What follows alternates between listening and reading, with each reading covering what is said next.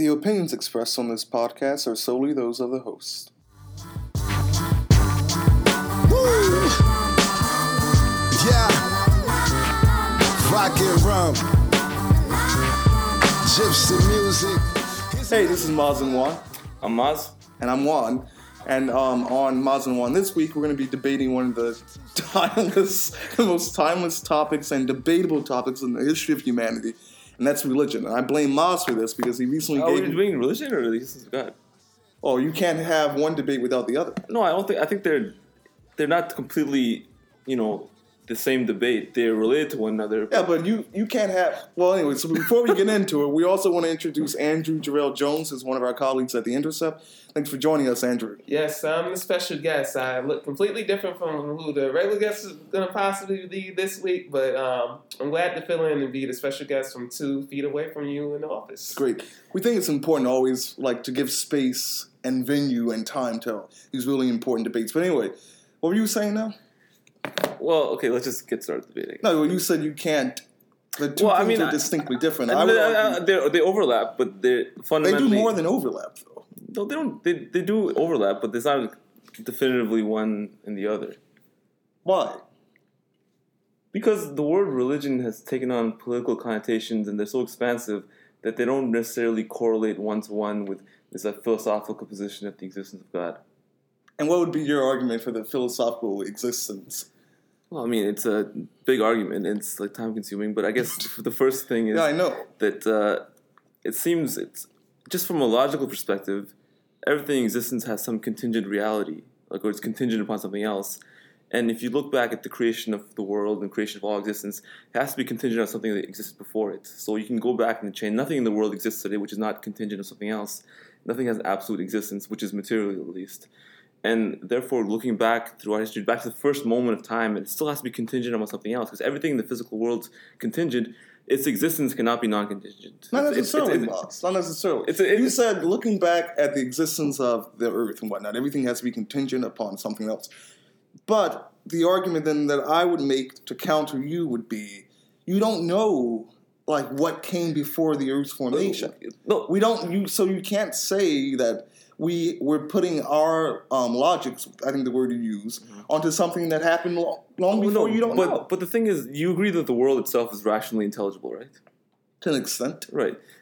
It is. It's you can compared to a world which nothing made sense and just was not. It's a world which is intelligible. Fair enough. And it's logically incoherent that everything that's the composite parts of the world have one characteristic of contingency. But the world itself, made up of all these composite parts, does not have that characteristic. It would be a logical, absurdity. It's logic because you're the world is putting your sense of logic onto a vast 14.5 billion year old universe. But we're agreeing that we don't know. And secondly, like I was just telling you a few moments ago, you can't decouple when you talk about religion, the philosophical existence of God. You can't decouple these things. That's why I said I think your argument is kind of moot. Because most people in the world don't buy into that. No, I don't think. I think there's a big leap from your deism, which is the kind of argument you're making. I would say it's deism. Because I say that all religions contain some element of philosophical truth. For the most part, I'm listening.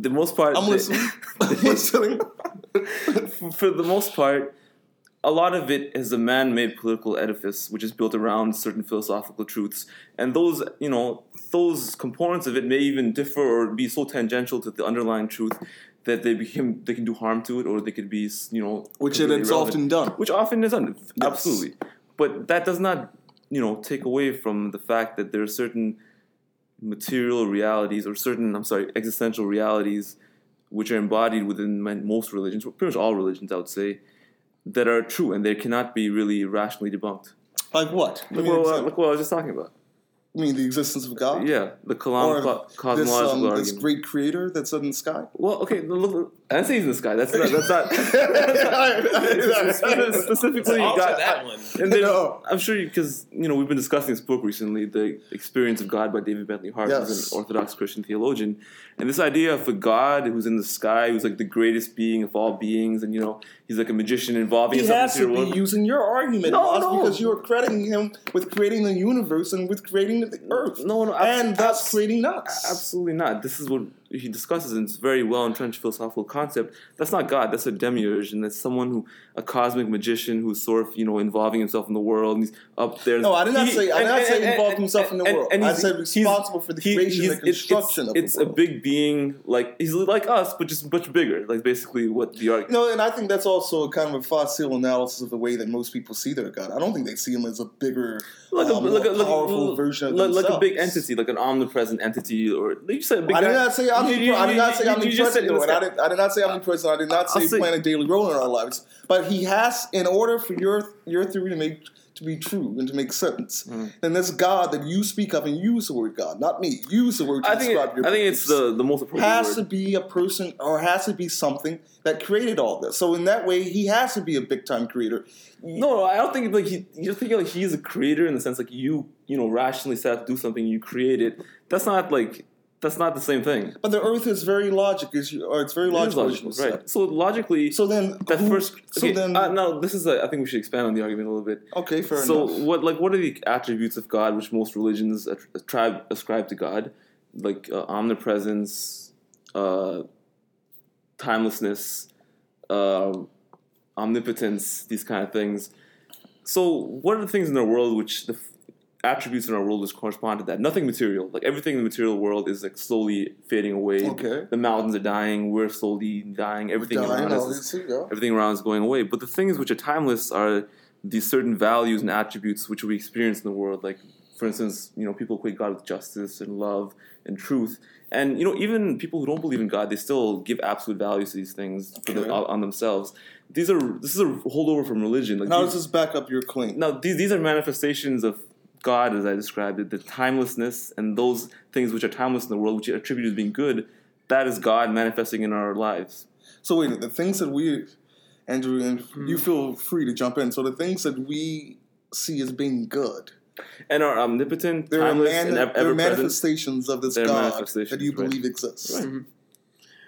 Well, let me jump in by saying I was waiting for you guys to show emotion here because clearly you guys are not passionate about this. I think he was being sarcastic. And I gotta say that I can't believe that no one would give the he or she debate towards God because some people definitely will do that overall. I think that's a sign of that he or she is anthropomorphizing God. That's like making God in something like us, referring to him as a he or she. And of course, the constraints of language as such, people are rendered into this.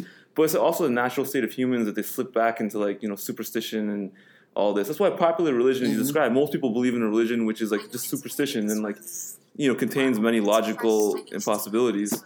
So, anyways, yeah, that's a good point you brought up. Yeah. So, and just the fact that I guess we could say that God created CBS's Big Bang Theory, Jim Parsons overall. But just to be serious about that in regards to the whole talk, in regards to the continuation debate, I just feel overall that you can't have a basis of creation in regards to something that just is going to be popping up out of nowhere, where there has to be a starting point overall thing if you want to believe in God or in a higher being overall. So I think overall that whether you believe one higher being put in place a Big Bang Theory or putting other movements in regards to the creation of the world overall, I think that point is pretty prevalent in regards to that. I think though that you can't only just use, I guess, the philosophical angle towards it to just strengthen it, because then people will just say that, oh, this is just philosophy. I need concrete evidence. I need a concrete presence to see stuff.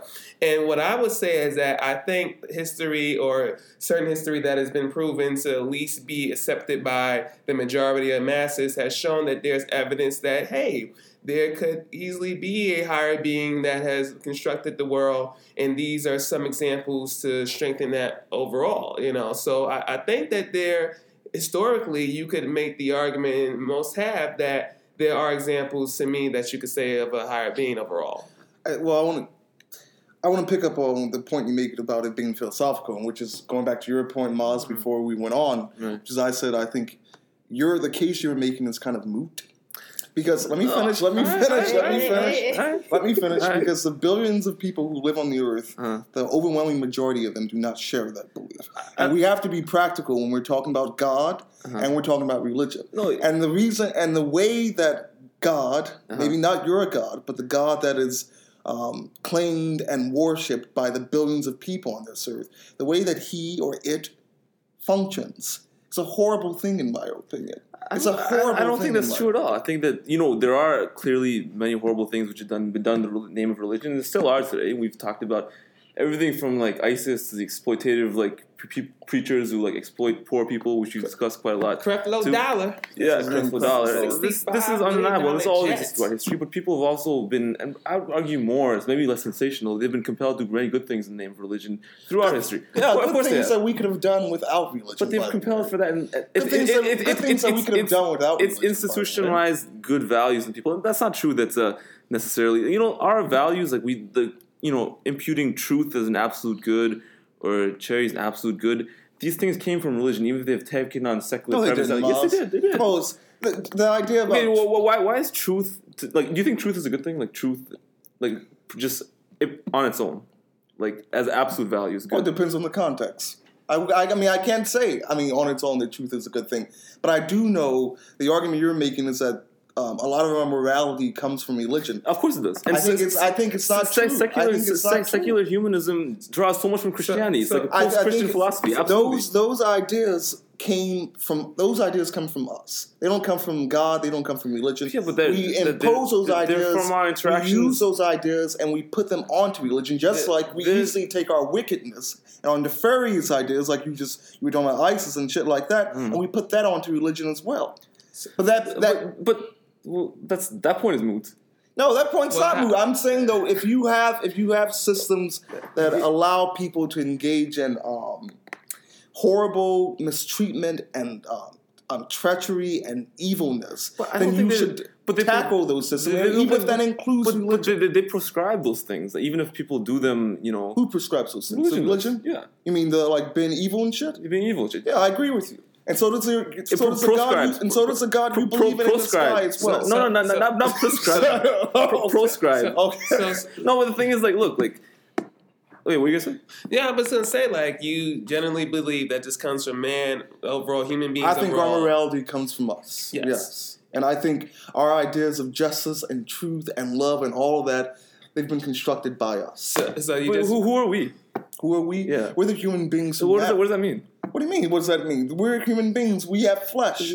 We have feelings toward each other. That's who we are. So you have some mental, existence beyond flesh. What is that? Do I have a mental existence you do. beyond flesh? What is it? Well, what's allowing us to have this conversation as opposed to just being automatons. The most, the most natural, the most logical, explanation for the world in a materialist worldview is that we'd function just like biological machines interacting with each other without being able to have this debate.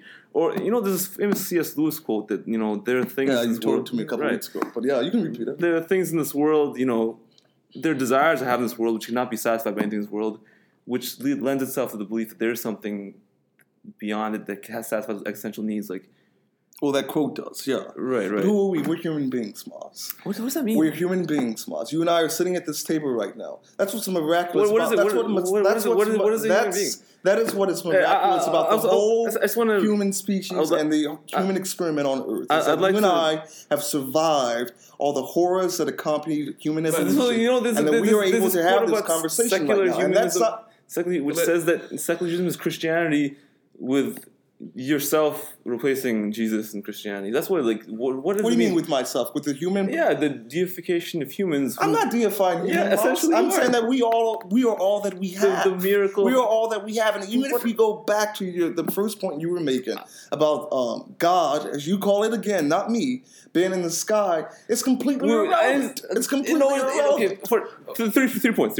Not being in the sky, my bad. You didn't say being in the sky. First of all, it's not irrelevant. It is too irrelevant. What is the point of it then, Maz? If what you say let me finish. First of all, it's not irrelevant because, first of all, from a political standpoint, I don't think that what you're imputing on people, I don't think it's true that most of them believe XYZ. How do you know that? How do you know that they do? Because they say so. Let me finish. All right, fine. Okay, I'll let you finish. I believe in. Look, guys, I just believe. I just want to know. I want to believe that the dress is still blue and black. That's all I can believe. So, Okay, essentially, first of all, the first point I made about like the contingency, you never responded that accurately because like based on your own What point materials about world, contingency? like the first contingent cause in the world, like you said, Because the Earth is logic, there has to be something behind it. There's contingent. There has to be one contingent cause at the beginning, which encompasses all the subsequent causes. Logically, there's no response to that. It's an irrefutable point. Well, I mean, I can't dispute that. You can't dispute that. I mean, I can't, and neither can you claim that there is, because the Earth is logical. That means there has to be something behind it. No, but you can't. I'm still going. So the manifestations of those things, which all religions identify as the characteristics of God, which are timelessness, omnipresence, all this stuff. Those things are identifiable in things I pointed out to you. Those concepts, correct? Okay. Right. Mm-hmm. So that's two. And number three, like this whole. Number three. This whole linguistic thing about God, like that word just automatically comports something which not everyone, that's what they experience it as, and most people don't have to get into the philosophy. Most people don't. They don't have to. Why should they?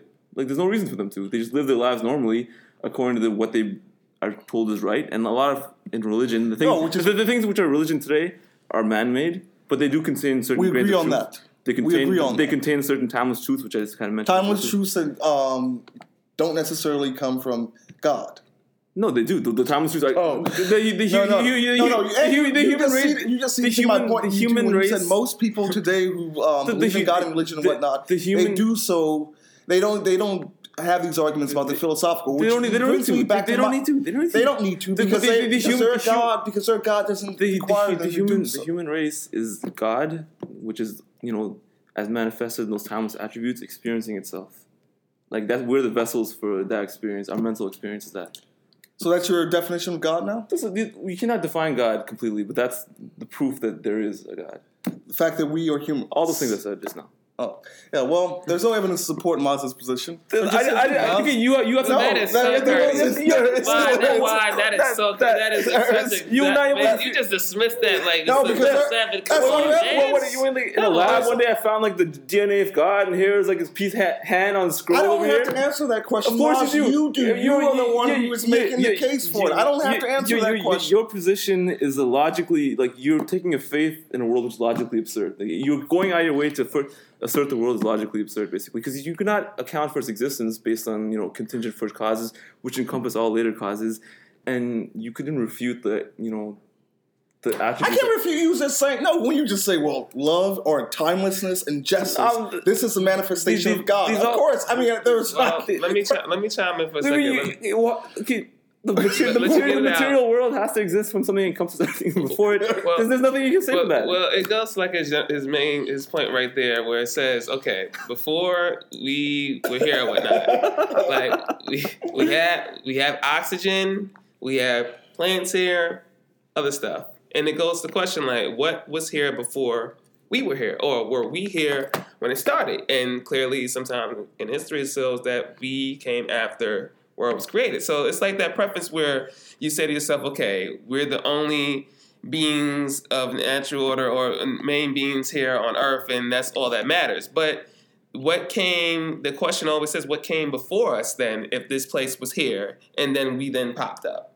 And that's something where if those that don't believe in God, that still question, as well as people that believe in God, or some people that do, that's something that they're still trying to figure out, where it's just hard for those that are atheists or agnostic or whatnot to just say, okay, well, we were just here and it just is. This is like a postulate. It just was. We just here and there's no need to explain. This is a good point. I want to point this out as well to you as well. Mm-hmm. No one can definitively show you that, but if you put forth these points, it's a plausible philosophical position. Like a big guy in the sky is not plausible, but what I'm pointing out to you is plausible. And the thing is, you can try to experience it yourself and determine, but it's not. You can't. How is a big guy in the sky? That's not. How is that not plausible? When you, in essence, your argument boils down absolutely not to that. Then you didn't understand my argument. I did understand your argument. I just how is that a big guy in the sky? It's a weak. I think it's a weak argument. Let me pivot to. That's the exact antithesis of the argument I'm making. The big guy in the sky. Let me pivot to this question then. So, in this case, then, do you believe, say, in a heaven or hell or purgatory or afterlife? I think they're allegories. Okay. They're allegories. No, wait a minute. You've told me before you do believe in an afterlife. Well, I do. But like, it's not like the way like he's describing like the palm fronds and the only reason it's being described in that way is because we cannot. There's no words in our language or prior experience that can explain it. Because it's something outside the material world. The only reason it's been described in that way is be because human beings, since we've been on this earth, look for patterns. We seek answers to questions that we don't know, which is what you're doing. You don't know the answer to this question. You're seeking something because you need. Human beings always need to have everything explained to them, which is why you can conjure up this idea of justice or timelessness and humanity being the manifestation of God. I mean, it's a normal human reaction to want to explain. The entire world, as you've conceded, is rationally intelligible, and thus its existence can be rationally intelligible as well too.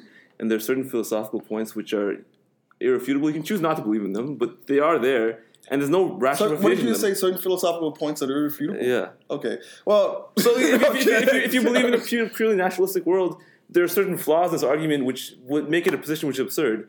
And you can go out of your way to believe something which is absurd, but doesn't make it less absurd. You talking about your position? Your position. The slap down, ladies and gentlemen. The slap down. I mean, that you can describe your position that way too. I don't think it is. Because the existence of the world without that. Wait a minute. Let me say one more point about this. Okay. And don't interrupt me before let me finish. Earlier, we started this off by me attacking Maz's position, saying that it's moot, it's irrelevant. Yeah. Because that's not the way that God... Let me finish, man. Come on, let me finish. Because that's not the way... Because that's not the way that God and religion operates for most people. Because it's... I like to focus on the practicality of things. So when I tackle... I'm about to agree with you. So when I tackle God and religion, I am tackling him and it in the way that it functions today. And I say it's divisive. I say it's wicked, and I say it attacks people like fundamentally at like our deepest core to tell us that we already know for some people who like you, but there may be a big difference. We don't need to answer these questions because I already know what caused all this. I already know what's behind this, which is God. We don't need to have these debates about what's true and what's just and talking about love because it's already manifested in us through God. And I think that's talk about philosophical. I think that's a dangerous argument. I think what you're describing is fundamentalism, which is not just only manifested in religion. This desire of absolute certainty and not needing to question anything. That's what you need. Because there are people in the world who have absolute certainty that there isn't anything, and no one should question that either. Which is like the position of these materialist atheists throughout history, like. Sam Harris. Yeah. The people that absolute certainty which bleeds into chauvinism. Like I don't think you can believe chauvinism. Anything. I don't think you can ever believe anything which you haven't questioned or you haven't seriously questioned a lot. I've questioned it a lot. I've questioned it a lot. I'm not talking about you. I'm not saying you're a chauvinist. I'm just saying there are people. So let me ask that point. Like with both of you guys' positions, when did you feel the moment you got challenged? With both of your positions, where you doubted and said, okay, I believe that there's a God or I don't believe that there's a God. And then what led you to stay on that course to believe, no, there is a God or there isn't a God? For me, there's a quote by Francis Bacon in which a little bit of philosophy leads someone's mind towards atheism, and then a lot of philosophy leads it back towards religion. That's basically what happened to me. Yeah, what about you? Have you ever believed in God? Yeah, of course I have believed in God. Yeah, I have. And what was the point where you were like, no? Well, one of the points that I didn't realize, when I just started to read and to do more scholarship about my Christian faith, I realized we're talking about my God. No. I also think it's arrogant for you to tell other people. There's a point I wanted to make something you said before, which I forgot to make, but go on. What was the point? You're talking about the practical realities and all the bad things which have happened and are still happening with religion, chauvinism, closed-mindedness, sectarianism, needless division. Those are things all true, but these are political realities. They're not philosophical realities. And you can attack, even the whole edifice of organized religion, most of it, but there's still cores within them which are not sectarian by nature, which... Of course, that's true for everything. I'm not disputing that. Then you're taking a Marxist position of attacking religion in the way it manifests in the world a lot, most of the time, oppressing the poor. Also, I don't think there's any evidence to support your opinion, your assertion that there's a God. And I think your argument that... we're going around in circles on it, but I think your argument that it's manifesting in us, I think... that makes for a fine philosophical argument, but it's completely irrelevant. Philosophy. Hold on. Philosophy isn't true. So it's a fine philosophical argument. Yeah, So it's rationally intelligent and defensible? Philosophy isn't you truth, just Miles. concede- Philosophy isn't truth, You Miles. just conceded my point. I did not concede think the point. I you said just- that makes for a fine philosophical argument, but it does not make for an argument on the daily impact of our lives and the practicality and the material evidence for this. That's the argument I'm making. These are two separate discussions. I'm not arguing. I do think I'm not arguing is religion a positive force in the world today? Because I think it's debatable, but I think it's not an easy question. I think it's locally.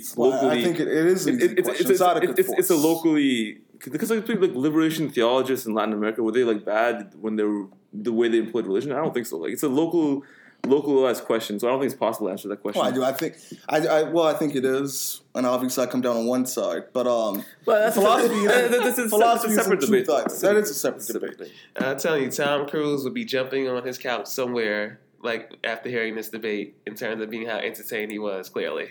Well, I mean, I do sympathize with your position. Like I'm not like anti your position. Like I understand where you're coming from. Mm-hmm. And where am I coming from? You're coming from a place of moral outrage, which I can always appreciate because I feel a lot of moral outrage about things as well too. And I can see how you'd be so angry at this that you just want to throw all of that out because these people are like obviously so corrupt and taking advantage of the poor. In many cases, using this closed-minded behavior to justify all sorts of barbarities. Like the worst of all people are using this stuff, and I totally can empathize with that. But I still think that I don't think these people who, in many cases, the worst and the most cynical and violent and chauvinistic, should inherit things which are at their core good. And why should they have monopoly over it? They don't.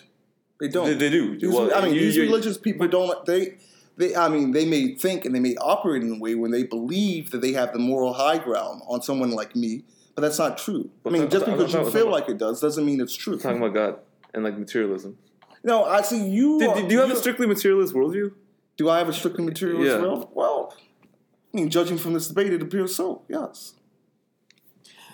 And on that topic, you guys will give each other a big bromance hug. No, one more thing though. Do you see why I say your whole argument is irrelevant? I don't think it's irrelevant. Why? What is irrelevant? Because it's the most... all right. Let me stipulate that you're true, or what you're saying is true. Right. I'm stipulating that. I reject it because I don't think there's any evidence, but let's stipulate it. What is the relevancy of that? Because we're mentally alive beings in the world who have questions about our existence, and there's a need for answer those questions, and there are answers for it because, as I mentioned, the world is rationally intelligible, and you've agreed to that. So regardless of the political context that's going on day to day, people need to, there are things in our mind which, they seek out these answers, and they're there to be found. They're there to be found. Yeah. And that's irrelevance, which is that's extremely relevant. Which I made the argument earlier, that we humans seek answers to things that we can't explain. If the answer is a strictly materialist worldview, there's no absolute for us to reference to. So there's no reason that pragmatically we shouldn't do horrible things sometimes because it's in the greater good of humanity. Because it's in the greater good of humanity. Just because the idea that we have all these these moral schemes that we have. Let me finish. It come from God, and there's no reason for us not to do horrible things. It's not true. We don't do horrible things to each other because we want to survive. We don't do horrible things to each other because I may love my brother, I may love my sister. I don't want to see them hurt. And those are feelings that are innate in me. Those are feelings that are innate in all the beings on this earth. And that does not mean because I have those feelings or because I reject certain immoral things that has to come from someplace else. The thing is, if you think these things are absolute good, they're absolute values, and like no contingency or no other scenario can change them, that's a religious thing. These things aren't absolutes, though. Our moral schemes have evolved and changed over time. Like things that are bad now, or pardon me, that we reject now were acceptable centuries ago. Where was your God when all this horrible these things were happening? If love is manifested and truth and justice is manifested through God, where was he when all this horrible shit was happening? All world history is not one cavalcade of horrors. It's not true. And I know it isn't true, but the world is safer now than it was centuries ago. The people have done this in many cases are not religious, first of all, and like. you can hijack. No, I'm not even saying like they're doing this on the basis of religion. You are the one who made the argument that all these positive attributes are manifested in us by God. You can choose to engage with the things or not. Like you can go away from them. They exist in absolutes. You don't have to. You can deny them and look for your own petty material self-interest. Well, I'm not talking about you. I know. But the champ is here. Yeah, I know. Wait a minute. I know you're making. I know. But again, no fair-minded listener can hear you say 10 minutes ago that God is manifested in us as humans and all these positive attributes. Yeah. But then you say people, you can reject them and throw them aside. If God is manifested in you, of course you can. You can't easily reject them and throw them aside. You can move towards those things, even if it's at the expense of your material reality, or you can reject them and look for something which is temporal and won't last. Which is you can absolutely do that. And that argument that you're just making is the same argument that a lot of Christian people make, which is that God lives vicariously through us in some way, which is what you're saying as well. And then you circle around and say, well, if you want to reject it, you can. Of course you can. It doesn't make any sense. No. I think it's this thing of God is living through us in an anthropomorphic way. I think there's certain values which are manifest in the world which you can either move towards and indulge in, or you can reject, and that's you're moving towards or away from God in that sense. Thankfully, the research shows that people in our generation are moving away from God. That's a good thing. It's an immaterial point. It's an immaterial point. Thing. And you know what? As long as people have existential questions, they always will. They'll always keep coming back to us. I'm glad. You know what? I'm glad. That's a good thing about our speech is that we do have these questions, and that some of us are constant. Why is that a good thing then? It's always a good thing to question everything. If no one had existential questions, they would never have made religion in the first place. There's no need for it. That's a good thing about us having these questions. That's a good thing. If we didn't have these questions, and evolutionarily, there's no real reason for us to have them. Why, Mars? Existential. I said from the outset. Oh, we got the show. We're way over. All right, good point. Real time with Mars and Juan. I know. Do you think we should do Tell Me Something Good? It's already late. Oh, are we gonna fight? No. We're gonna give each other just a pound, a hug, and the kid and play dance. Like I said, I empathize with your position. I know where it comes from. I empathize with your position too. Because most people, they seek answers and they make up things when they can't figure it out. It's not made up. Those like irrefutable. That's not it. Okay. To be discussed, to be continued. I don't know. Should we do something good? Yeah, why not? Yeah, we were already running over. What the fuck? Anyway, so Andrew, tell me something good. Cool. All right. It won't be as hotly debated as this one, although it was hotly debated. But Serena Williams, noted tennis player, she's returning to the tournament that she's boycotted for 14 years.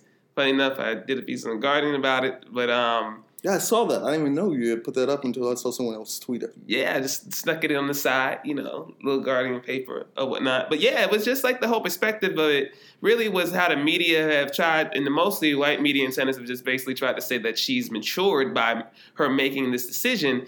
And it comes to a point when they say that from a perspective that Serena and also St. Venus were immature by boycotting the tournament because of their decision to do it when they were getting booed, and for Venus and her father, Rich's case, heard that they were getting racial slurs from the crowd and stuff. So it comes from to me, an erroneous perspective of them saying that, and I just wanted to focus on how they were wrong. And no, this doesn't mean that Serena matured. It just means that she was really being generous by coming to a tournament that she didn't need anymore. So yeah.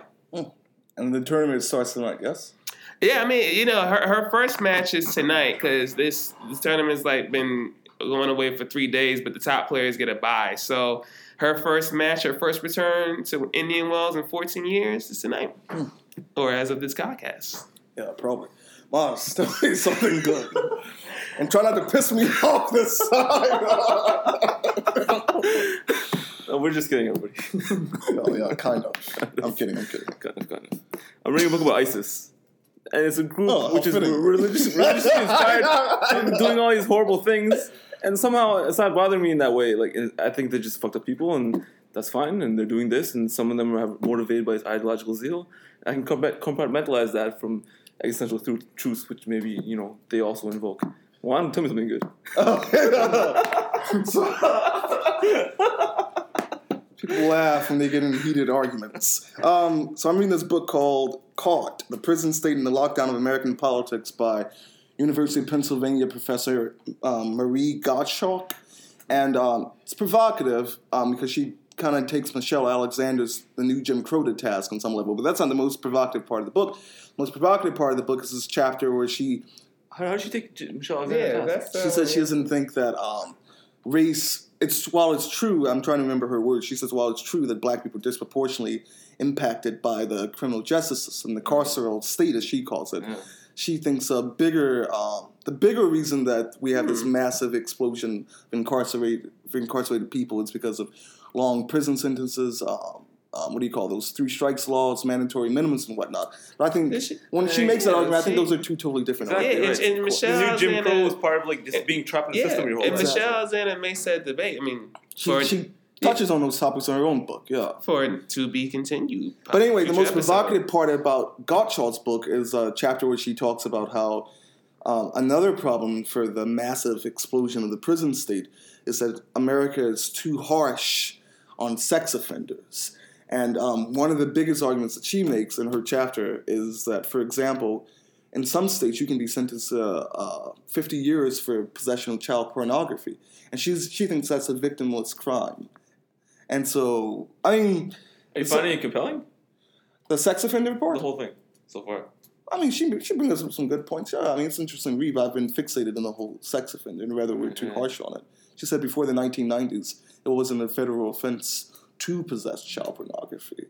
So, I mean, it's food for thought. Is America too harsh on sex offenders, unlike the rest of the Western world? And is that by dismantling this focus on sex offenders and not giving them these extended prison times, can we bring down the overall prison population in the country? So, I know sex offenders, they are rightfully marginal. That's group. Right. No one wants to defend them. Right. And so it's a question worth engaging with. That's why I people who share my moral background, we always want to. I want to engage in and I guess like she must have forgot about Roman. So many cheap shots in the show today. Yeah, I know. It's been rough. I guess I can make it a cheap shot of her, but she forgot about the Roman Polanski and how that been dragged out or other stuff. Well, that's a rich white man. I guess that's a different scale of justice. Well, anyway, I think we have run 6 or 7 minutes over, but it's been great. Thanks, Andrew, for joining Maz and Juan. I'm just glad that I can break you guys up and you guys can get into a romance hug. Oh, I don't do hugs. I don't hug people. But anyway, so this is Maz and Juan. I'm Maz. And I'm Juan, and thanks for listening, and we'll be back next week. He's going to hug. No, I won't.